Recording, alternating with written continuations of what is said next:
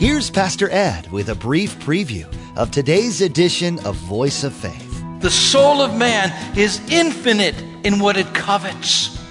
The list goes on and on and on. God said, I want to get to the heart of the matter. God wants to do heart surgery on us. He's not just interested that we outwardly observe His commandments. No. He wants to walk in the corridor of your heart and my heart. He wants our heart to be right with Him. That's what He looks at. What is the point of the Ten Commandments, really? We already know that there's no way we as fallible humans can live up to the standard that has been set. Pastor Ed today gives us a unique perspective on these instructions. God's intention was to have us open our hearts to Him, to let Him have access to those parts of our lives that don't quite reach the standard. Jesus took care of the need to fulfill the rules when He died on the cross, and with His help, we can also walk in the righteous life laid out for us in the Bible. Now, here's Pastor Ed in the book of Exodus for part 1 of his message entitled, The 10th Commandment. The 10 Commandments speak to us of the heart of God.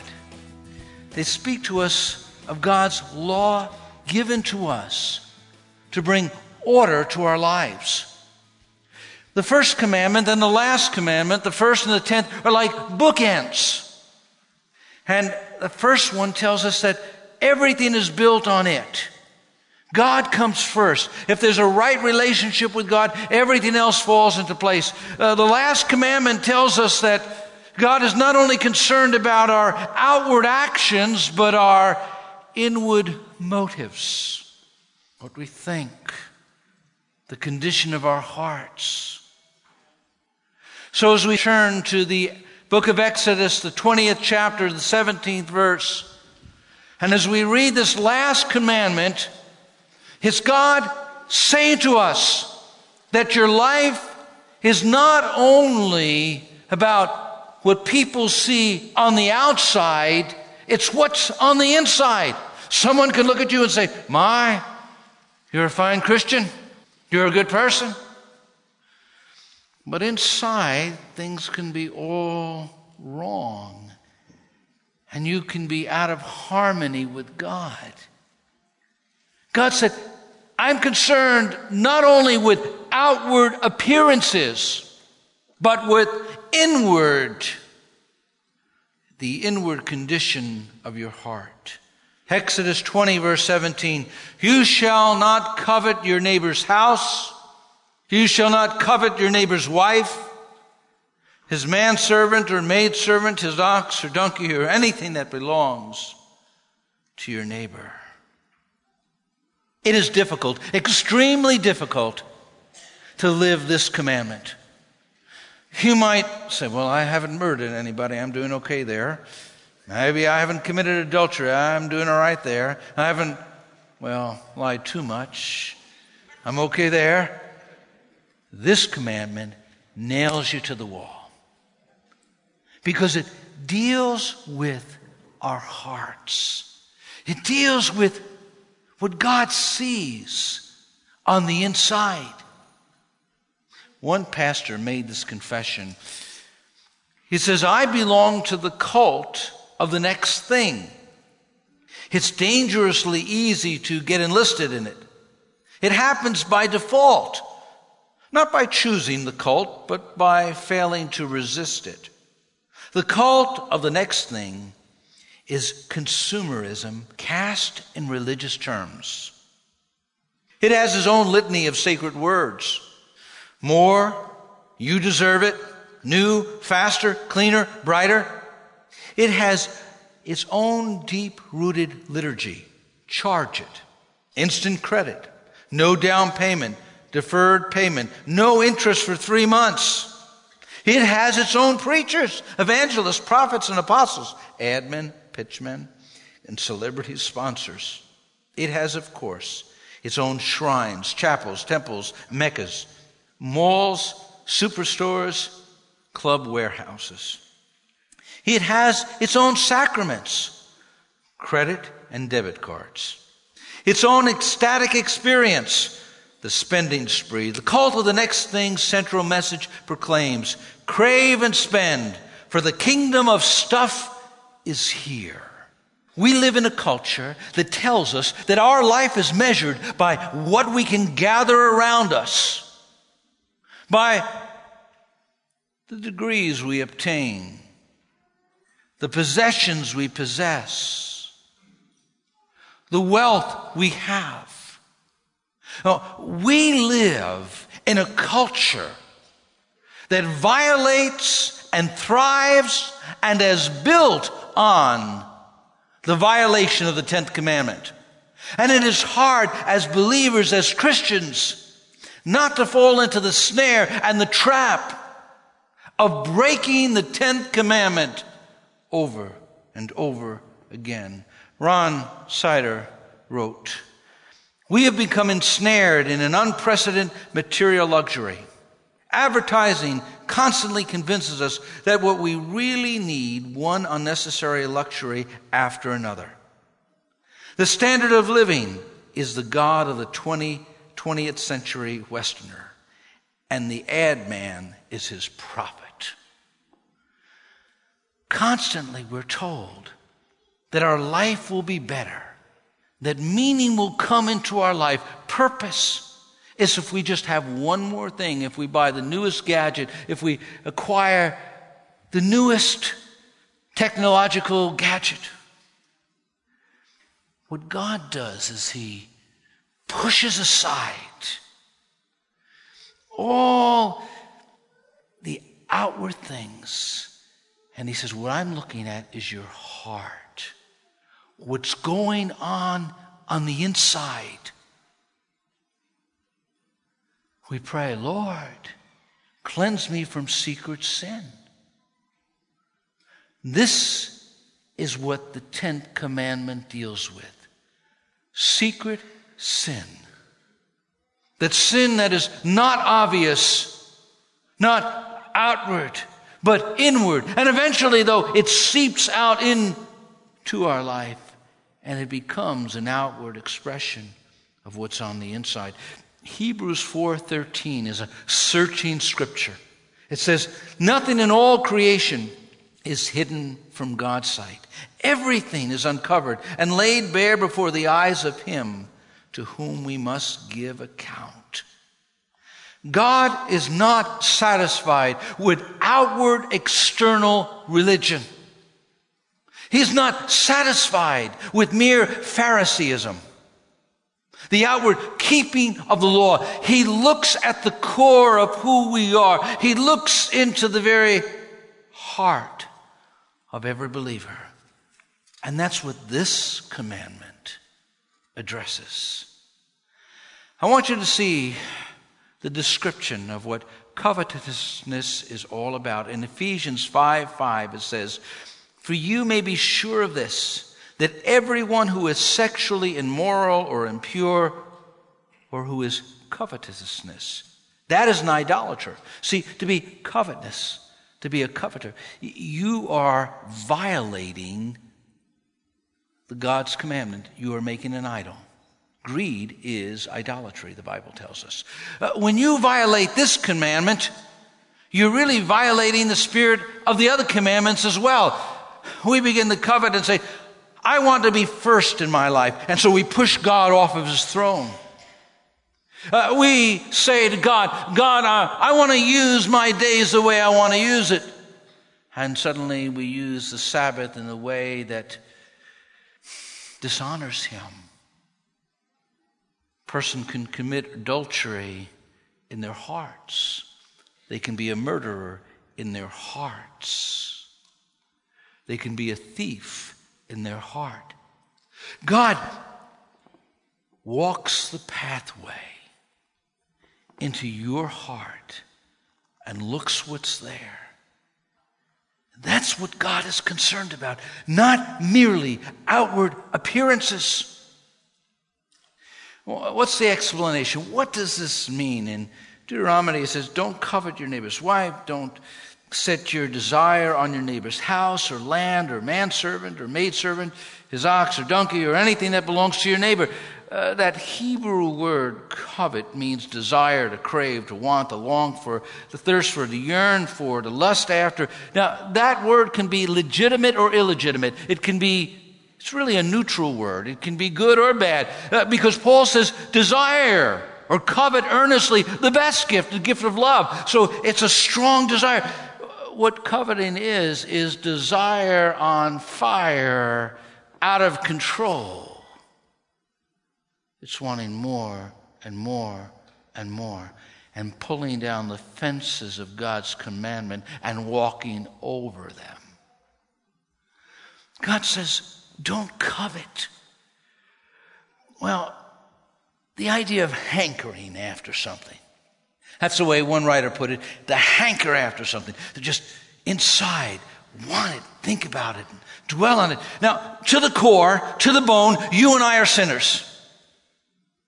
And we have to constantly live at Calvary's cross, be placed under the blood of the Lamb of God, and die daily, even as Paul the Apostle tells us.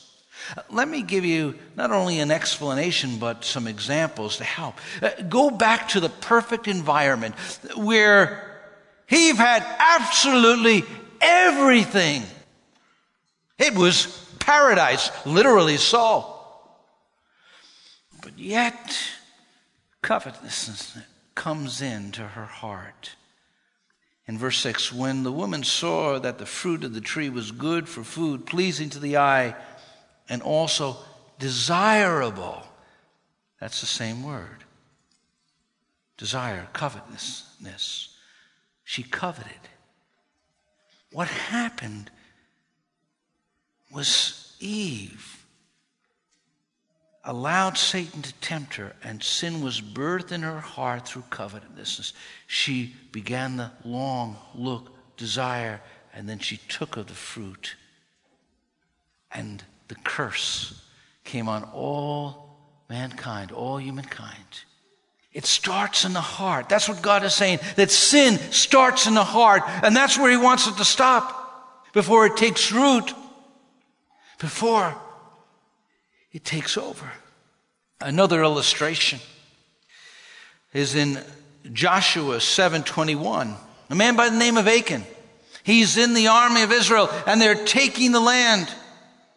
And God said, don't take this plunder from the city. Don't take this plunder from Jericho. But he takes it. And in verse 21 it says, when I saw the plunder, a beautiful robe from Babylon, 200 shekels of silver, a wedge of gold weighing 50 shekels. I coveted them, took them, hid them in the ground in my tent. Those words are descriptive. You could feel the desire, the lust that Achan had in his heart. He even knew the weight of those gold wedges. You could see him looking at that beautiful Babylonian garment. That's what coveting is. It's thinking, dwelling, reaching out in our heart and taking something that God says don't take. Now, we could covet people's possessions. We could covet people. We could covet a position, accomplishments, even spirituality. Covetousness is a sin that comes earliest into the human heart and is the last and most difficult to be driven out. The soul of man is infinite in what it covets. The list goes on and on and on. God said, I want to get to the heart of the matter. God wants to do heart surgery on us. He's not just interested that we outwardly observe his commandments. No. He wants to walk in the corridor of your heart and my heart. He wants our heart to be right with him. That's what he looks at. You see in the description, look at the destructive nature of covetousness. Jesus said this in Mark chapter 7. He tells us how men become corrupt. Is it the outward culture that we live in? Well, that doesn't help us. Bombarded constantly by temptation to be covetous. Bombarded constantly to want more and more of what we already have enough of. But Jesus looks at the heart and he says, for from within, out of the heart of man come evil thoughts, sexual immorality, theft, murder, adultery, coveting. All of these things come from within. They defile a person. What God is saying in His Word, He doesn't want us defiled. These things will impact us in every way in our lives. We think in America that if we equalize the wealth, everybody will be okay. I'm for trying to stamp out poverty. I'm for trying to reach out and lift people up out of their plight. But that will not create what some believe. Some believe that if we are all wealthy, that there will be goodwill to all men. No. That only comes when the Savior reigns in the heart. You could put a person in paradise and they could covet and not be satisfied. The rich could covet from the poor. Yeah. Doesn't matter how much you have. Doesn't stop you from coveting. Just go back into the Old Testament. There's King Ahab. He has lands and properties. And there's Naboth, who has a piece of land attached to his. They're adjacent. They're connected. Small little garden. It's been in the family for generations. And Ahab offers him a good price. But Naboth said, no, this is my ancestral home. And Ahab, the king with lands and treasures, goes home sullen and angry and despondent and puts on a tantrum. No. What you have outwardly doesn't stop you from coveting. You could have nothing and you could have everything. It's the heart that has to be changed. Life in America. I was talking to Sister Dee yesterday. She was at someone's birthday party and they were born in 1924. And she said, Pastor, do you know what the average age lifespan was back in 1924? I said, no. She said 54. And I looked at Sister D. I said, will you all be gone then? At that table I was there. But today it's in the late 70s. Years ago, a woman would try, some generations ago, she would try and bear 10 children so that she might be able to raise 2. Infant mortality was so great. We are the wealthiest, the richest nation in the world. We have more than any other generation has had. But yet we are not satisfied. We've bought into the lie of the American dream. Back in medieval times, a woman might have one dress for her whole lifetime. Today our teenage girls have a dress, and when it goes out of style in 6 months from now, they get rid of it. We have so much more than all those previous generations, yet we want more and more and more and more. We're filling our attics. We're filling our basements. We're filling our garages, but we're never satisfied because we've created an appetite of covetousness, and that is never satisfied. It's desire on fire. You see it in its relationship with others. It impacts our relationship with people. In James chapter 4, it says, and he's speaking to Christians, he's speaking to believers in that first century. Those conflicts and disputes among you, where do they come from? Do they not come from your cravings at war within you? You want something and do not have it, so you commit murder. And you covet something and cannot obtain it, so you engage in disputes and conflicts. Our arguments and disputes and conflicts in families, at the work, or often become apart because of coveting. Go back to the most spiritual family you can find. I mean, they're all used by God. It's found in Numbers chapter 12. There's Moses. There's Miriam, a prophetess. And there's Aaron, the high priest. spiritual people. Listen to their conversation. Let me read to you the conversation that goes on between Miriam and Aaron. Miriam and Aaron begin to talk against Moses because of his Cushite wife, for he had married a Cushite.